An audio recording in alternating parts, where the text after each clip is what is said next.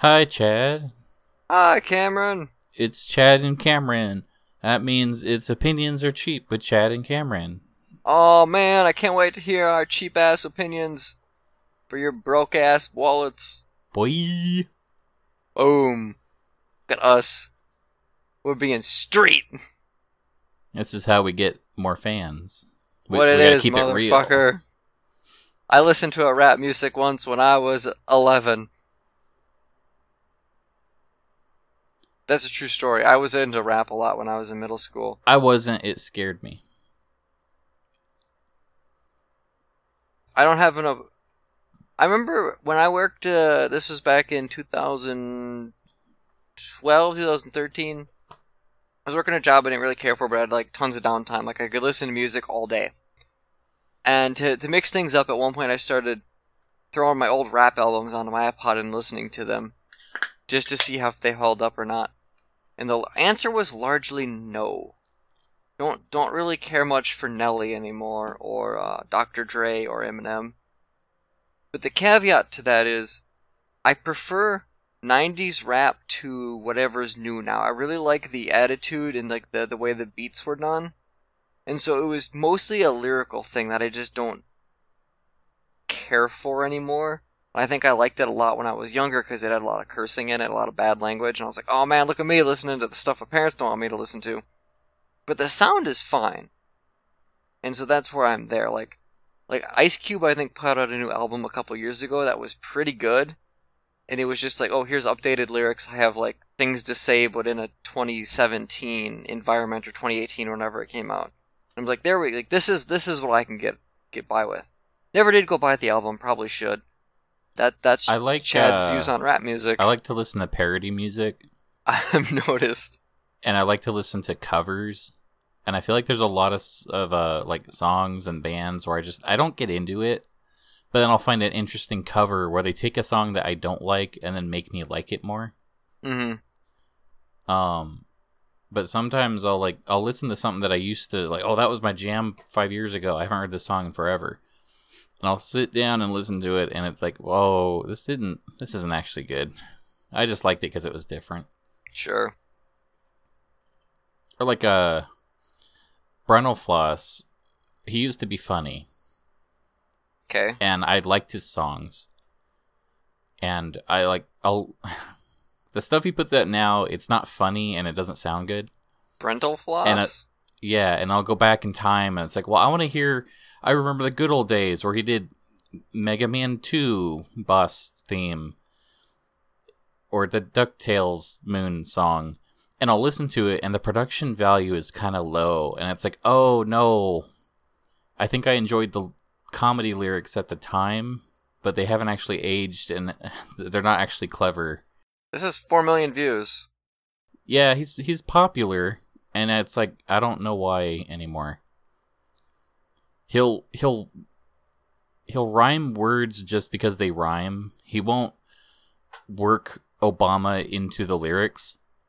He just needs to make a pun off of how Mega Man's name is Rockman. So what if he said Barack Man Obama at one point? And then he'll just throw in the word llama because that rhymes with Obama. And it's not like there's a joke about politics or being a president or anything in the story. Mm-hmm. It's like a non sequitur. Well, he has a CD on iTunes. And it's like, yeah, I used to listen to that CD a lot. Like, a lot. Like, when I was in college, I would have that CD on while I study. And then it's like, oh, I haven't listened to Brundle Floss in forever. And I'll put it on, and it's like, oh, this isn't actually good. Singles and EPs, compilations, albums. Wow, he's got quite a few of them. 20 songs, 49 minutes. Are these free? Well, they're on YouTube. But I'm on iTunes, I don't see a price. I don't know then. But it's like he'll take a really good video game song and write lyrics to go to the song. Yeah, like the Mega Man one. Yeah, and I like the Mega Man one, but at the same time, they're not clever lyrics. No, and like I said, the production value is not very great. It sounds like the vocals don't... They sound way too overlaid with the instrumentals. They're not together. They're separate things. Yeah. And then the vocals are recorded with not a great mic.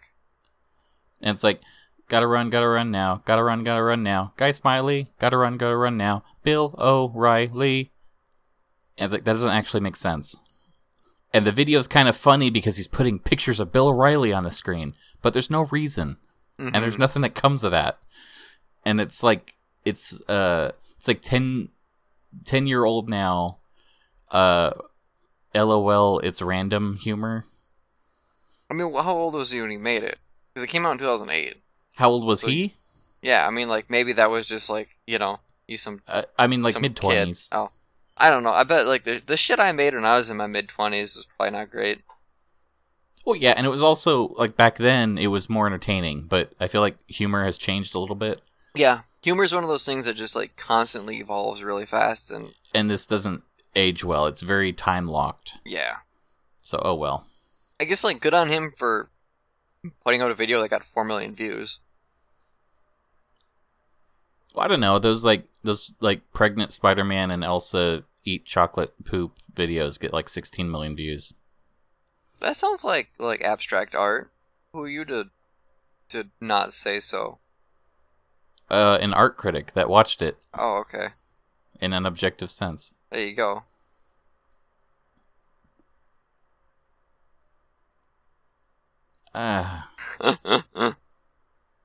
So you got any stories to share, Chad?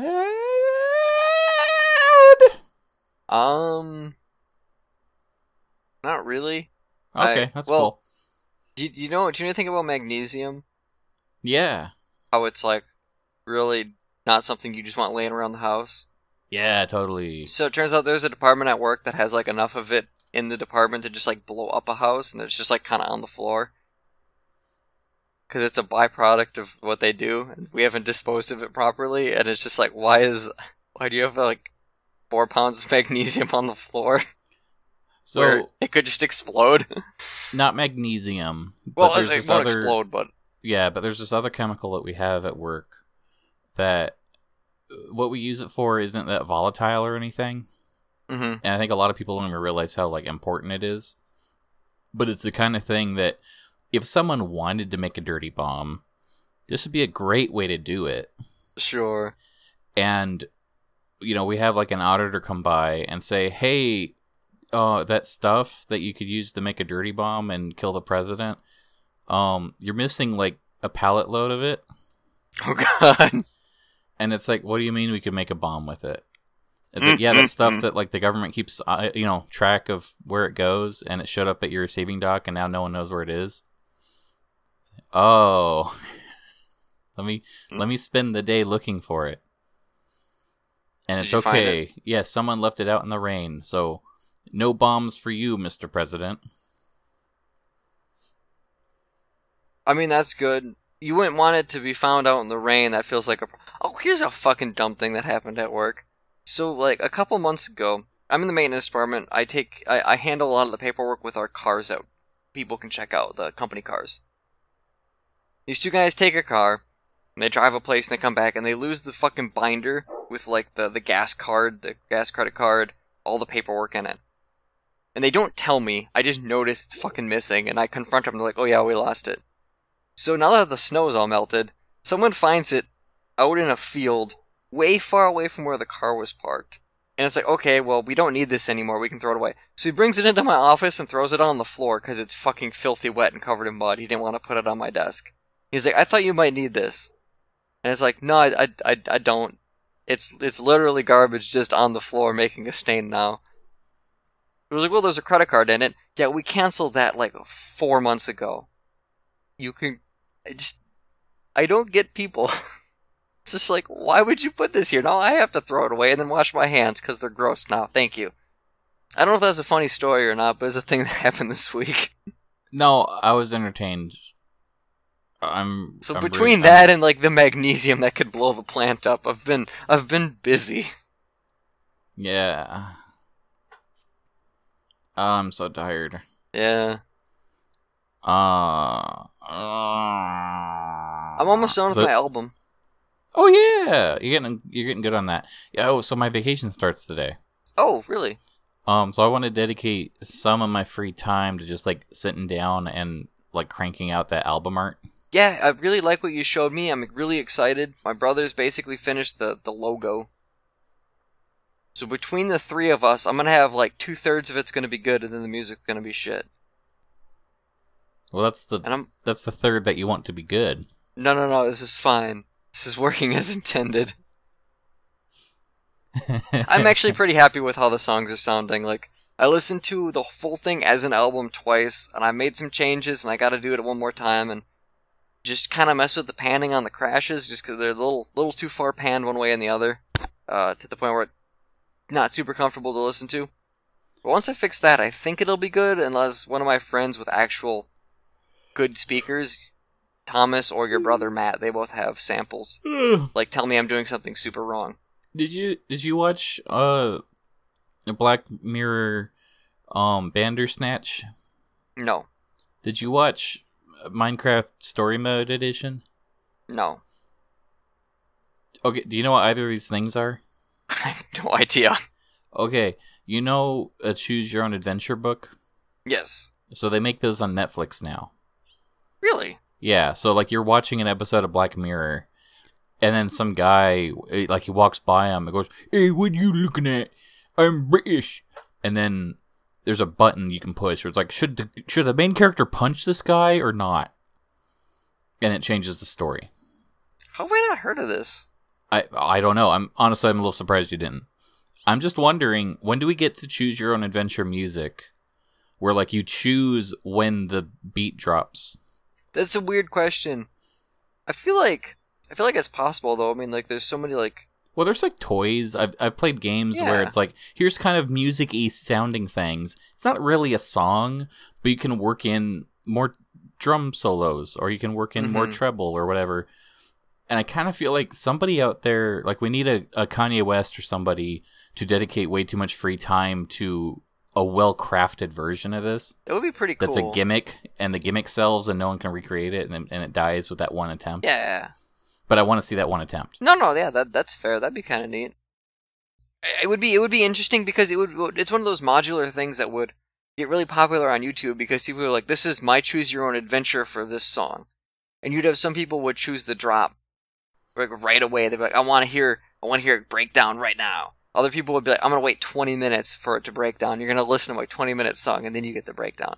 And then some asshole's going to do it for an hour, and he's going to loop it, and be like, listen to this for 10 hours straight, and it'll get 4 million views. I love the way music is handled in some video games, where they'll assign like certain instruments to certain characters, where you only hear that track while someone's on screen. Sure. So like your party composition changes the soundtrack, or other stuff like that. I wish I noticed stuff more of that kind of stuff more, because I largely don't. It's just not on my... Do you like that stage on Smash Brothers? I listened to... New Donk City? Sure. With the music? Well, so the thing is, when I play Smash Brothers with my brother, we usually turn the music off, and then I put my iPod on the docking station, and we just listen to that. Did you ever play Mario Odyssey? No. So, when you get to New Donk City, there's a quest to find all of the bandmates.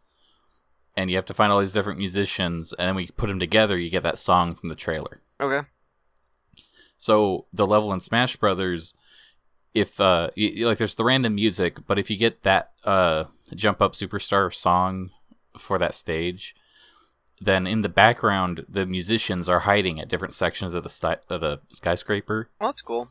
So you have to run over and like touch them, and then it adds their instrument to the music track. So as you're playing the game, there's kind of this mini game to finish the song before you end, and it's neat because it's not just the song on loop. It's like as the fight goes on, it builds up and gets bigger. That's cool. Where it's kind of like it complements the gameplay in a very like silly novelty way that's also entertaining and enjoyable. Sure. Nintendo's good at little details like that. Sometimes.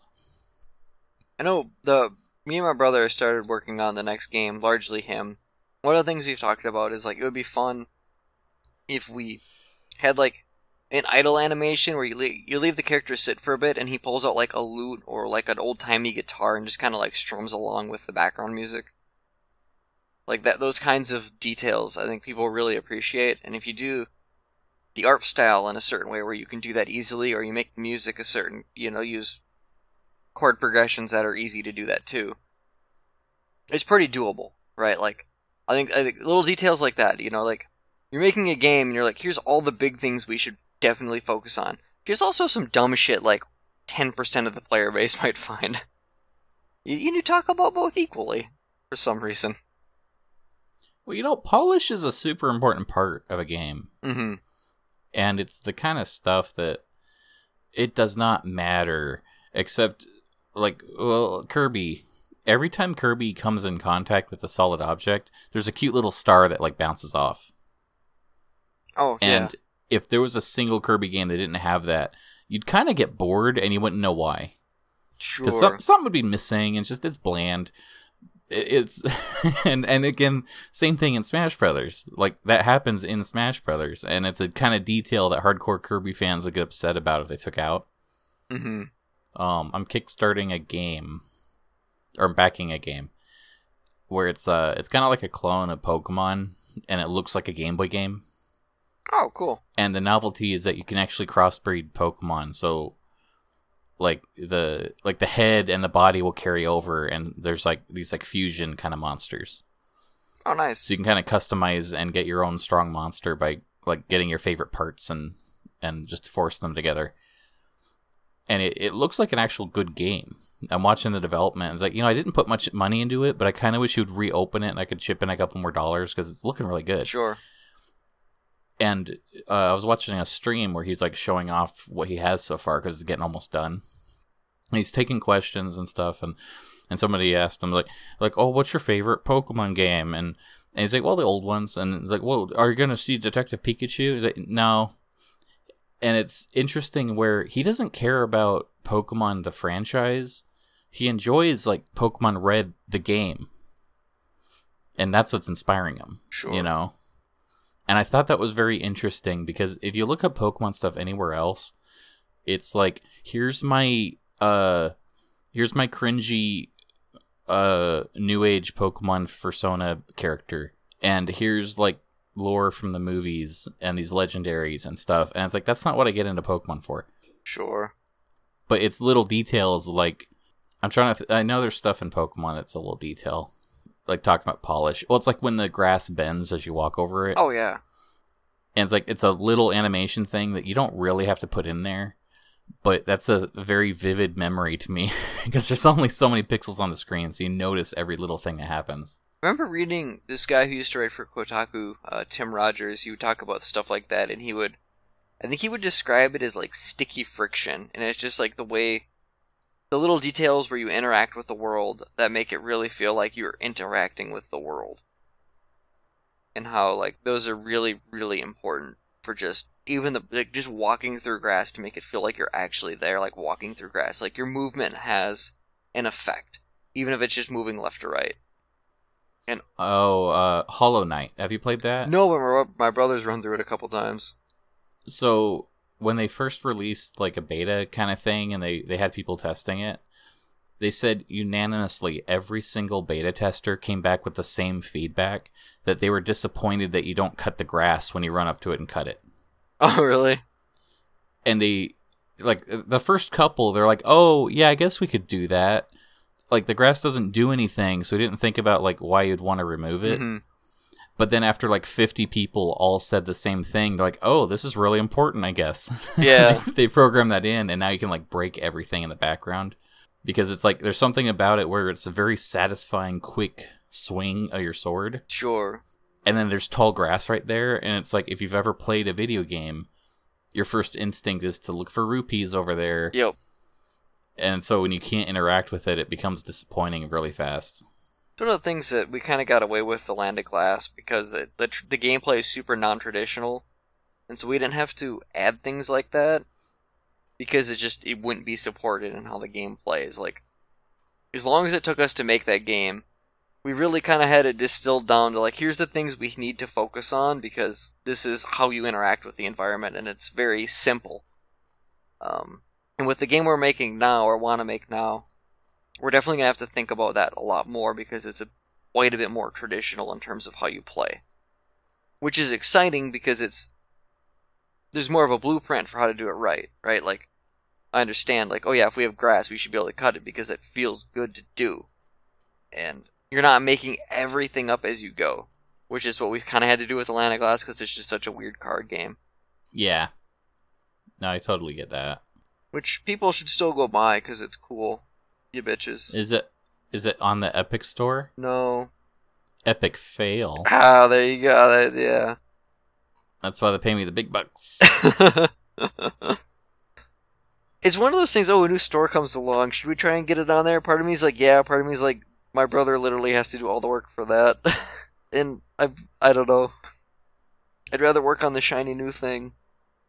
Yeah, shiny new things are fun. We're kicking ourselves because we finished DLC for the Land of Glass like 6 months ago. We still don't have it rolled out because we just like haven't. We have to download some shit that's annoying to download to get it to go out to people on Steam, but we gotta beta test it first, and there's just lots of annoying little things to do that no one wants to do. You should you know how every indie game has Shovel Knight as a guest character? Yeah. You should put out an ad that says does not include Shovel Knight. That's a really good idea. What are they gonna do? Sue you for being correct?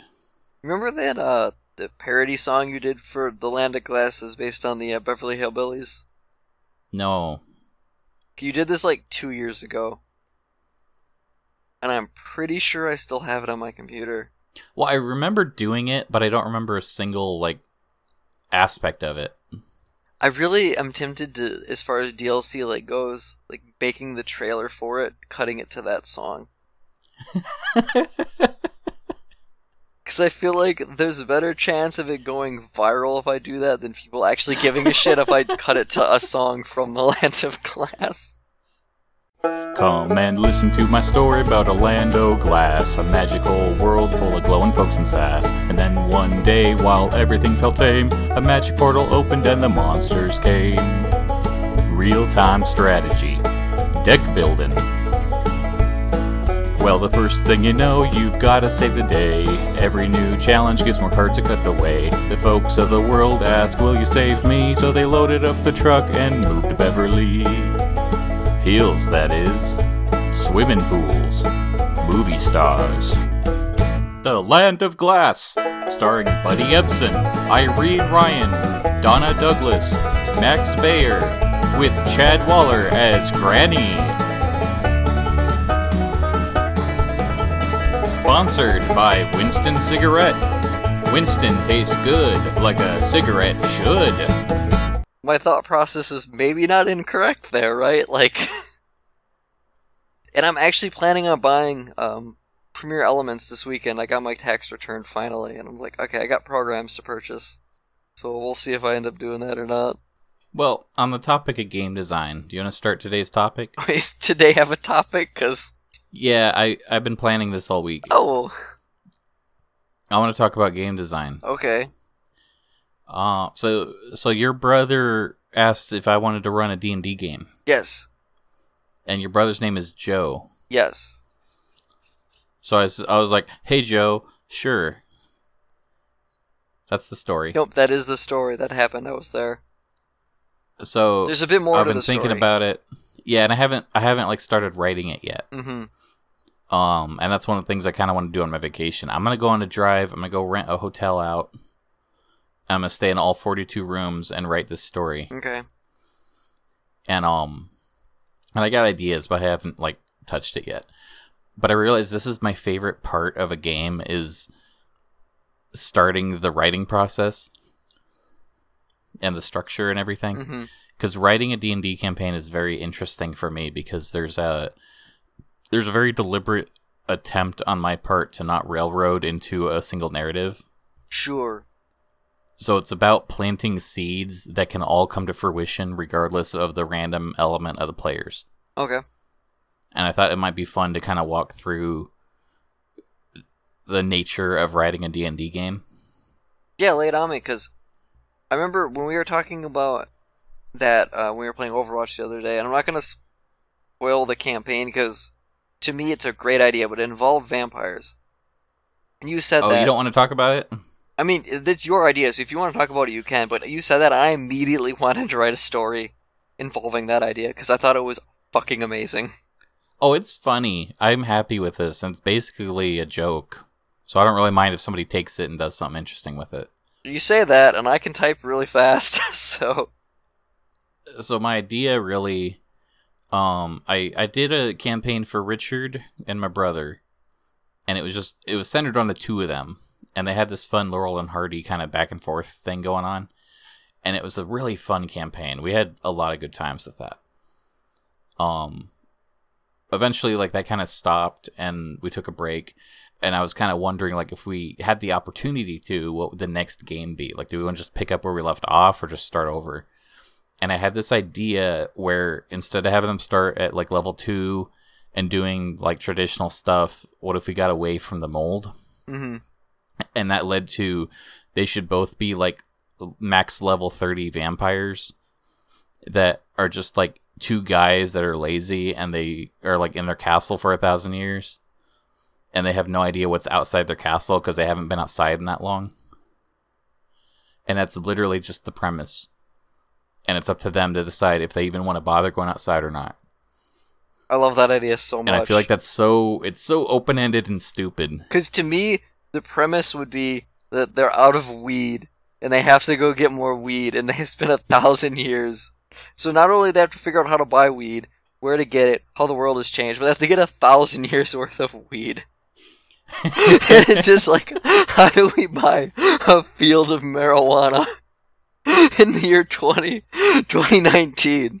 And they go out and it's just like, what are cars? Hey cars, do you have a marijuana? I like the idea of like Harold and Kumar being Draculas. Yes! Oh my god, it's so good. Or Dracula and Nosferatu go to White Castle. Mm-hmm. And then they just eat everybody in White Castle. Oh my god, I want to write this so bad. It's so funny. So yeah, I like when things are interesting and different. There's that kind of traditional D&D thing. Like there's a vibe you get from an official book. Sure. And an official campaign, and it kind of like hits that. But my favorite campaigns are the resource books that get away from the setting, and it's like, here's a completely different setting on a different planet where it's like Mad Max rules, and everything's sand and fire, and magic is outlawed, and very few people have magic, and very few people have metal. Like, steel is the most valuable mineral in the world, and it's like, there's a lot of things that take the traditional tropes and just like turn it a little bit askew so that you have to have a different approach to some things. Yeah. I don't know how you come up with this concept. I'm just like, you should really write long form fiction. Because I really think you have the mind for it. Yeah. It's just a pain in the ass because it's a lot of work. Well, that's why I started that comic where the characters don't look good, so they're easy to draw. Yeah. I like that comic. I'm almost like 100 pages in already. Am I caught up? I don't think I am now. You might be missing a couple pages, but they're like mid-conversation, so I'll send it to you in a bit. Okay. I need to make an account on that website so I can comment on stuff. Be like, hey, Cameron, I read your stuff on here. You should just call everyone the N-word. I could do that. I'm not going to, but I could. You could. I have the power. And should. Yeah. So anyways, I wanted to talk a little bit, because I another idea I shared with you is, not D&D, but I want to make my own setting and, like, my own tabletop fantasy world game. Yes. And the idea I keep coming back to is, like, what if all the player characters were angels on a celestial kind of plane? Yep. And I don't know how much I talked to you about this stuff. We've covered it a bit on and off, but I might have been drunk some of the time, so we can just pretend I don't know anything about it. So I like the idea of it. Basically, everyone's kind of a magical being to some extent. Mm-hmm. And they're on a level playing field because they're all that way. Okay. But there'd be ties to things, like there would be a mortal realm and they gain power from like support and worshippers in the mortal realm. But they're also like their plane would be a different like it processes time differently. So like there might be an angel that's empowered by the primal days and they kind of have like caveman powers and like tribal worshippers. Okay. Versus like a more modern age like techno angel that's from like a future state where everybody has cell phones. They're powered by money. Yeah. And it would be kind of it's the sort of thing I'm barely fleshed it out. Sure. I'm trying to I have an idea and I want to kind of piggyback off of concepts and then what would actual like gameplay elements be and have the two things feed back and forth into like a yo-yo. Okay. Where I think about like how is this part important to gameplay and then is that fun? How do we build on it with the lore? Like what motivates these characters? Like what's at stake? What do they actually want? Yeah, I feel like the pigeonhole for using angels is like, do they fight demons or do you have them fight something else? At one point, and that's a good question. At one point, how I envision this is kind of like World of Warcraft, where there's just two clear sides. Okay. And there's basically there's angels that are empowered by material, and there's angels that are empowered by element. And like the element would be the cliched, like Christian heavenly kind of angels. Okay. And it'd be like wind and ice and sunlight. And then the material would be like fire and gold and like cliche demon evil things. Sure. But narratively, it wouldn't be good versus bad. Yeah. It's their nature, you know? I don't know if I like that idea or not, because I feel like that works better in a multiplayer video game versus a D&D setting. Yeah, I feel like you'd have to be really careful with how you present it, or it's just going to feel like angels and demons, but you're using different vernacular. Yeah, which is also a tired cliche that comes up a lot. Right. So that's the other thing. I'm trying to make this feel unique, because I just like the visual of like a character who's like a heroic paladin with armor and big wings. Mm-hmm. And it's like, I don't want to invoke Christian themes necessarily. And I don't want to invoke Diablo 3 concept art. So, you know what I mean? Yeah, my I don't know how familiar you are with Paradise Lost by John Milton. But there's a bit in there where they're talking about how like God's creating everything. And he mentions like there's like the material stuff and then there's just like chaos, and he like renders chaos into the material stuff. And I always like the idea of you have angels and demons and then you have like this third thing and it's just like chaos monsters, and all they want to do is render everything back into like pure entropy. And so they're not on anybody's side. They're just like these giant fucked up things that want to destroy everything because their nature is they thrive on nothingness, or they thrive on complete randomness, or whatever you want to, however you want to call it.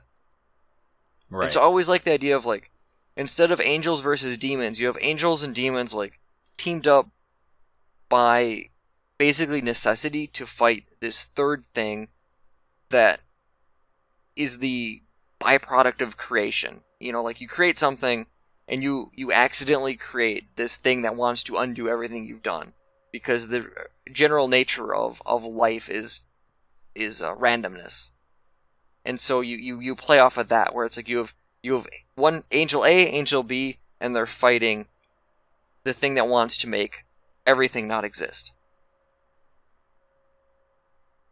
And I've never concepted that further than basically the spiel I just gave you, but it is an idea I've held onto for a while that I feel like could be used somewhere, and maybe it would help you. Yeah, and that's the kind of stuff that I sort of play with, is that I feel like with Dungeons and Dragons, it's just the standard for tabletop games. Typically, it feels like an MMO where it's a player versus environment kind of thing, where you're going to make heroic but relatively mundane characters, and they're going to be put up against very large enemies. Mm-hmm. And it's going to be a dragon, or a minotaur, or a couple vampires, or something. And it's always like, the wizard has a spell, and the warrior has a sword, but the intent is that you're limited, and it's kind of an underdog thing that you overcome. Sure. Now, what's fascinating me is I'm learning about other tabletop games. How familiar are you with Vampire the Masquerade? I've heard the title before. So, it's interesting because there's a lot of like very heavy rules of how vampires work in this setting. And it's kind of like, depending what generation you are, you're kind of weak. You know, it's a game where you start at level 1 and you can get better. Mm-hmm. As functionally it would have to be. But ultimately, you're stronger than any human being. Like, Sure. You're going to have some kind of superpower that gives you like a sense of power and strength even at the beginning. And it's balanced in an interesting way with downsides. And the downsides are things like you can't be in sunlight and stuff like that. And you need to drink blood and stuff like that. But one of the things that doesn't happen in the video game is like how serious those downsides are. Like, like sunlight's lethal within minutes. Okay. It's like you have to stay somewhere dark during day, and it's non-negotiable.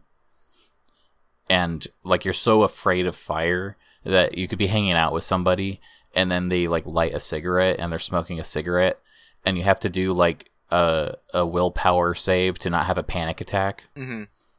Because they could like, if they just like stuck you with the cigarette, it would floor you with the pain that you experience. And it's stuff like that where, I don't know, I feel like it reels in the power trip. Yeah. But it doesn't take away from the power trip. I feel like that's got to be really important with this, right? Because everyone rolling like their Mary Sue fanfic Sasuke, I don't know how that could be fun. You just overcome everything super easily. Like, to me, the whole Right. point of a story, the whole point of an adventure is to be the underdog. Or be really stupid and be powerful. Like there should be some kind of trade-off. Yeah, and that's a game design thing that I've always wondered about, is like, how do you make a game where you're the strongest one and it's still interesting? Mm-hmm. And I think I talked about like my idea for a Superman game. Oh. Where like you're literally as strong as Superman is in the comics. And you're fighting bank robbers. So it's like there's not really a fail state. Sure. Except you get dinged for collateral damage, and you get dinged for casualties, and like civilians that get hurt. You can like accidentally kill the bank robbers by hitting them too hard. Like, if they gave you all the tools to do everything Superman can do, how effectively would you restrain yourself? The idea of like being perfect, right? Because Superman is supposed to be perfect. Right, and it's like you hear that there's a bank robbery on the other side of Metropolis, so you could like run as fast as a bullet, but you'll like hit cars mid-traffic, and you could like run through the building and stop the bank robbers, but you like destroy the bank safe, and you get a C rank. And if you wanted to just like, it's a power trip, I can just run through the building, and you could have fun playing around with that. Yeah. And you could clear the game and you'll get a C rank. But then when you sit down, it's like, oh man, you know, if you hold this button to slow down, and then you do the thing where you just try to like talk them out of the bank robbery, and that's the only way to get the S rank on this mission. And it's like, I think it would be interesting to be given Superman's predicament there. This sounds like it could be like an interesting visual novel. Where like basically it's a puzzle game, and you got to figure out how to navigate these situations. Yeah, Mostly that might through, actually be a really good execution of that. Yeah, like pictures and choose your own adventure style things. Because I don't know how well it would work as a gameplay thing. You could make it work. You can make anything work. You just have to put a lot of work into it. Where I feel like as a bare bones kind of visual novel, that could be pretty cool. Because it's largely just a thought experiment, but an elaborate one. Yeah. But it makes you think about like strength and power, and like you said, there's a lot of like you have to kind of feel powerless in some situations, and you have to feel kind of weak or restrained in a way, because that becomes satisfying to overcome things. Well, it makes you think of like The Hobbit, where Bilbo is talking to I think it's in The Hobbit. He's talking to a dragon, and the dragon can eat him, and so they play riddles, and it's like, can I outsmart the dragon? Because if I can't, he will eat me. But I can turn invisible, and I can maybe, trick him. Because at the end of the day, dragons are vain, like people. And, just like, Bilbo fighting the dragon isn't fun or interesting. It's stupid. But Bilbo tricking a dragon is fun. And so, yeah, it comes down to how do you, you have these characters that are really powerful, like vampires or whatever. How do you give them challenges where being powerful, being a vampire, doesn't help them overcome the challenge? Right. And I like that idea because it's just different, Mm-hmm. And it's kind of weird how I still don't understand how people call Rey from Star Wars a Mary Sue, because really she's just every Star Wars character. Right. And it's fair to maybe say that she just sort of magically is good at everything, but that's every Star Wars character. Sure. And people get all like uppity that the character's too strong. Mm-hmm. And it kind of makes me wonder, like, I don't think I've ever seen something where the character's so strong that it's boring, except for Superman. And then when you contextualize, how difficult it might be to be Superman and think about it in a different way, it becomes more interesting to me. Sure. I would say I've run into the character's so powerful it's boring in a book called A Wizard's First Rule, which is a Sword of Truth book by Terry Goodkind, and also one of the worst novels I've ever read. And there's a lot of really shitty fantasy cliches in there, because Terry is a self-professed, I don't read other books, especially fantasy. I don't write fantasy, I just write stories with a fantasy setting. So he reuses tropes and cliches that he thinks he's like inventing, because he's a dumbass. But he gives this guy a sword that can cut through anything if he's angry. And so then the character just gets angry, kills everybody. Then he has to like rationalize how he's right for being angry, and he's still the good guy. And there's all this like really awful libertarian politics in there and stuff. It's just a dreadful series of books.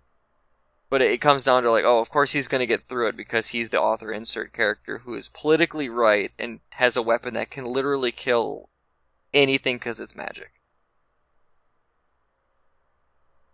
So there's that. I feel like anime probably has a lot of like shitty, boring, powerful characters. Dude, Bleach is so bad about that. Yeah, Bleach is pretty rough. Bleach introduces characters that are so powerful that they could like kill everyone with the blink of an eye. And then like a season later, they're just irrelevant. You know what's really good about that power scale is have you seen Mob Psycho? No.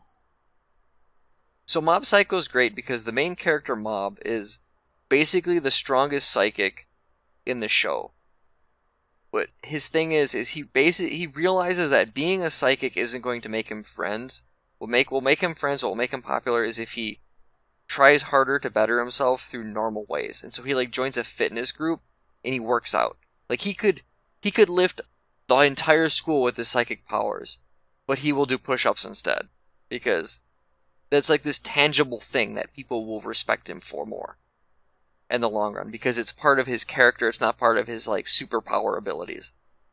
And so the whole show is like him trying to navigate this world where he can see spirits and he can exorcise ghosts, but what he really wants to be is like normal and well liked in a very normal sense. He doesn't want to use his psychic powers to make himself popular. He wants to become a better person.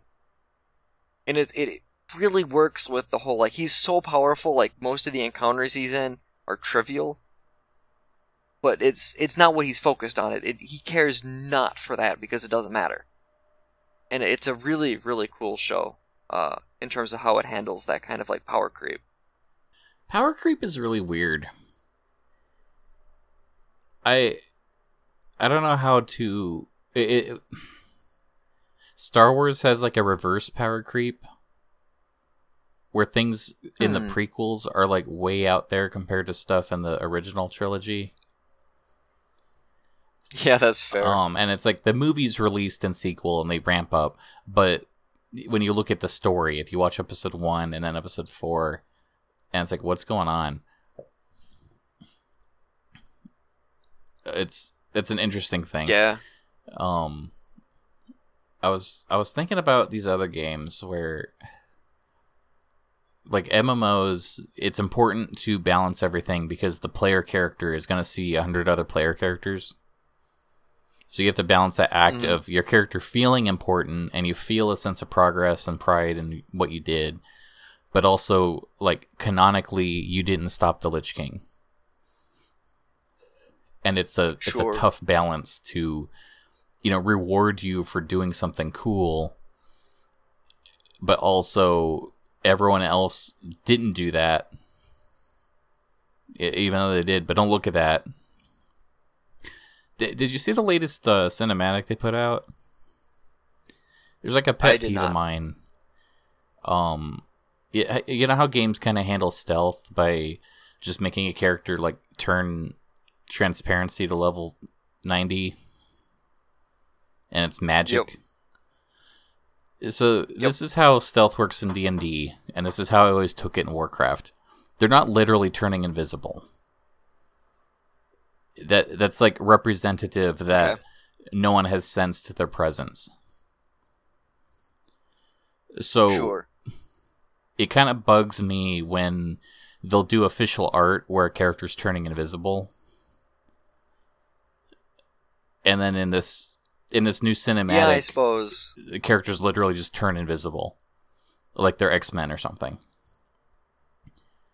Like it's a superpower. Like it's a superpower. And it's like, if that was literally their superpower, it's like that changes the whole world for me. If you can just if a Warcraft rogue, like you think about your level 1 dwarf, that it's like, well, if I equip 2 daggers, I can literally turn invisible. I feel like anybody could learn to do that, and then these characters that need to go into hiding should just all become rogues by holding 2 daggers and turning invisible.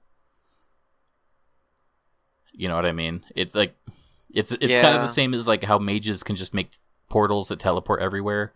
And it's like, why would anyone travel at all? There would just be like a mage network of portals. There shouldn't be horses. Just teleport the cargo there. So you have to not think about it too hard, but because this one scene would look cool, let's have Portal. Yeah, I don't, it's been a while since I've played, but I never really put a lot of thought into the fact, like, was I invisible or just hard to sense? I guess I never got into, like, the narrative as much as you did, that's though. the thing. I take this... I play games differently than how some people play them. And for some people, they're used to magically turning invisible as a superpower. And when they watch this trailer, they're like, wow, that undead rogue turned invisible just like I do. And it's like, I don't want to play with you anymore. I'm calling my mom.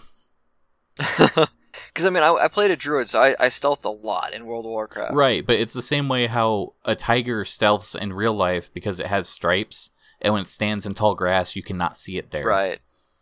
It's not a magic power that like a chameleon. But the thing is like, the way the gameplay works, you are, like, invisible to people. Yeah.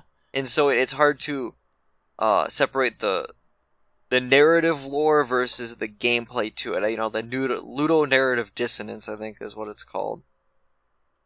It's just a lot less important in World of Warcraft than it is in, like, something like The Last of Us, which is a very narrative-heavy game. Yeah. Oh, so I wanted to talk about the other stupid idea I had for a game. Okay. The angel thing is, like, too complicated for its own good. And that's kind of the fun of trying to solve it. Mm-hmm. This is a little more simple, but I feel like it has that same power creep problem. I want to make a game, or at least a setting, where the player character is like a big old dragon, like Smaug. Okay. And what would be interesting for the dragon to do? Like, how do you write a game about that? And I feel like... That's a good idea. Yeah, and it's like in D&D, typically, dragons just want a place to roost, and Mm-hmm. they collect power or money, but typically it's like they want to sleep somewhere. They're like giant cats who like gold. Yeah, sort of. So it would be interesting to me to write something where like you as a big old dragon just want to find gold and you want to protect your gold. Mm-hmm. So it either means staying in your cave and like it's a wave-based thing where adventurers keep coming to steal your gold, That'd be pretty fun. or how do you That'd be a really fun video game. Holy shit. yeah. Or how do you like you're a huge noticeable thing flying through the sky. Like if you want to go out and look for gold, I feel like it's one of those power trip things where it's like you could just kill dudes with your fire breath or whatever. But what if there's like a whole army? Yeah. Or what if there's a kingdom and they got giant like trebuchets and stuff that could shoot you out of the sky? And like how would you navigate that? If you made this as a game and called it like "fuck off humans," you'd get an article on Kotaku. I don't sure. want an article on Kotaku. I think this would be really fun. It'd be really easy to. It's like a global game jam game. Yeah, but I want a That's how my cool brother one. does. See, I'm dude, sorry. this is what irked me with Scalebound. Remember that Xbox game that got canceled? Yeah. Where it's like, here's a cool dragon, and this other dragon shows up, and you get to play as this boy that's a friend, and watch the dragons fight. And it's like, no, I want a game where I'm a dragon. Why is the only game where you're a dragon like fucking Spyro? They made one where you're a big dragon. One of those. It's that strategy game where there's like a bunch of them. Divinity, Super Divinity, Divine something. There was a Divinity game where you, the player character, is a big old dragon. Okay. And it's kind of like a strategy game, like Risk, where you're trying to like take over a country. And you can like make these alliances with other clans. So it's like you can reach out to the elves and say, I'll fight for you, elves, but I want my land. Or you reach out to the undead kingdom or whatever. And the gameplay was terrible. I really hated it. I felt like there was no strategy. The parts where you play as the dragon were super boring. But narratively, it was what I want, where you're a big dragon, and that's equal to some of these other clans' like whole army. And Top 8 games where you play as a dragon. And I love the idea of like have that power trip that you would want out of being like big and formidable. And then what do you want with that power? And what are your limits really?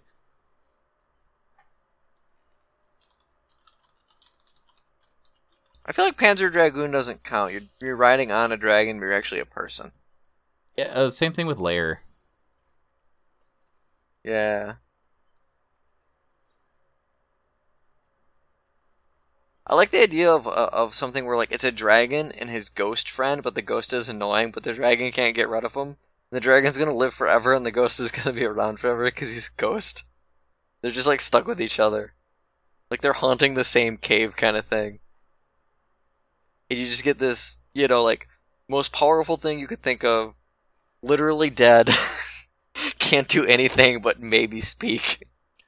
What do you do with those kind of personalities? Oh, I like how they put in like playable dragons in Fire Emblem and they make them very boring and stupid. I've only ever played like one Fire Emblem game, and there was We no played Smash dragons in it Brothers that you could play as.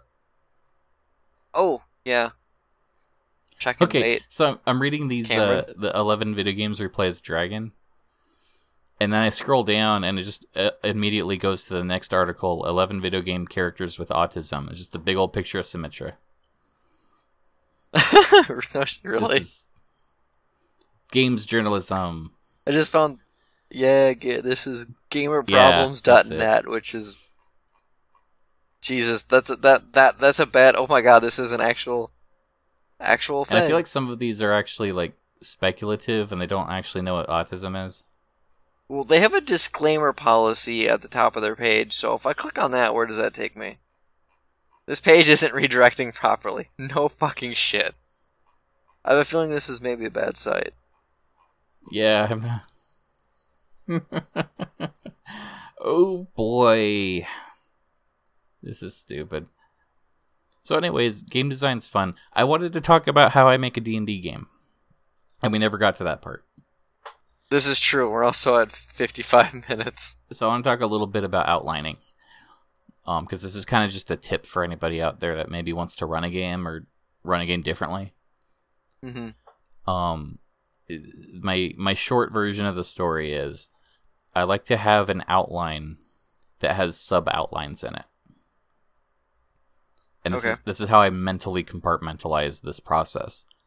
But basically, an important part of game design is giving the players a sense of accomplishment and something to strive for.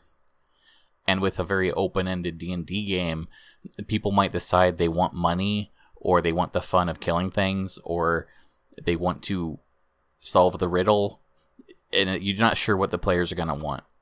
So what I like to do is there's a start point of maybe where the characters meet, or how they meet, or why they would work together. And then way down the road, you put the ultimate MacGuffin endpoint. Yep. And there's typically, like, they gotta find a treasure in a dungeon that a dragon's gonna be protecting. But then, what makes that interesting? So then you bounce it back, not all the way to the beginning of the outline, but what if somebody was like, oh, you have to help us find a thing because it's something. And I don't even know where to start looking. So now the players have to figure out something that they would want to do to find where it's at. Okay. So you push that part back, and you think about where would that MacGuffin be? Like, would it be interesting if it was, like, in the hands of an evil wizard, or lost and it's at the bottom of the ocean, or something? And it's like you want to, like, yo-yo back and forth, or pendulum swing, I guess, and almost right at the beginning and the end, and work towards the center. But that center part is going to be the most open-ended and the least concrete. Makes sense. Because that's where the player variable comes in. And you have to be flexible as they make decisions, and then write around that stuff in a way that realistically will come back to the ending without railroading or forcing a specific narrative. Sure. You know what I mean? It's like a compromise between railroading and being open-ended. And this is why the Lost finale was disappointing, was they didn't take my advice. No, that makes sense. But that's how I do it. Yeah, this is Did you and Joe ever figure out what you want to do? What class do you want to be, Chad? I don't really. I mean, I'm kind of like waiting to know what the setting is before I pick anything. I don't want to be powerful, Well, I guess is my thing. It's Dungeons and Dragons, and we're all going to start at level 1. Okay. But that's not a setting. Because you can play D&D and have Naruto characters. It's going to be Dungeons and Dragons. Like did you get the book? Yeah, Joe sent it to me. I haven't read it yet. So, if you just read all the classes you can pick from, picture a world where all of those are valid classes. Okay. And the setting is going to focus on the assumption that there is such a thing as wizards. Okay. And they're commonplace. Do I want to play a wizard, but like a really shitty wizard? So my favorite wizard is Jim Darkmagic. I like that name. And that's the Penny Arcade guy. Okay. And his whole idea was he wanted to have, like, he picked the sorcerer class, but his idea was that he would only pick the spells that are flashy and interesting and not actually practical for battle. Okay. And the premise is that he's kind of like a stage magician. Sure. Like like Mind Freak or whatever. Yeah, I like that. And it's like so it's all illusions and misdirection. He's the great and powerful Trixie. Yeah. So it's not about casting a giant fireball. It's about, quick, everybody jump into my cloak, and then they'll like disappear and appear on the other side of the wall where the monster can't get them. Mm-hmm. It's stuff like that. And it's kind of the funny thing where it started as a joke, but it's turned into this actually compelling character where it's like, oh, it's kind of cool that he has a unique concept here instead of just casting magic missile at the darkness. Yeah, but no, you could be a bad cool. wizard. That'd be funny too. I don't know what I want to be. Because I've always liked the idea of like a gnome that doesn't do any gnome stuff. He just wants to be an artist. And his parents are like making him go questing to be a gnome. And he's just like, but I don't want to do this. I want to paint. Or, you know, just something like that where it's really not helpful to the party. That could work too. So yeah, that's all fun stuff. You'll figure it out. Do you wanna just do a glad space? Sure. My glad space this week, I'm pretty happy that my album's almost done. Yeah, that's something to be excited about. Barring anywhere, I have to master it yet, so everything's is mixed to -6 dB, so it's not done yet, but it's close. And you can like you can pre-order this on iTunes. It'll be free. I have the Bandcamp page saved. I'm probably gonna try and figure out where else I can just easily put it for people to download. Like I put a link to the Kickstarter in the description below. Yeah, kind of thing. I might throw a song at the end, depending on how I feel. If you want to like deal with that shit, I don't want to be annoying with it because it's largely music people probably don't want to listen to. That's fine because it's at the end. So if you guys don't like it, you can just turn it off. Yeah. But yeah, like it's nice to be. It's been like the last week, especially, just like cracking the kind of problem with how I was mixing the vocals, fixing that, and being like, okay, now things are actually sounding how I want them to sound. And I can't believe it's taken me this long, but also it's the first time I've really done this, so you know. No, I'm liking it. Second album will be better. It's cool.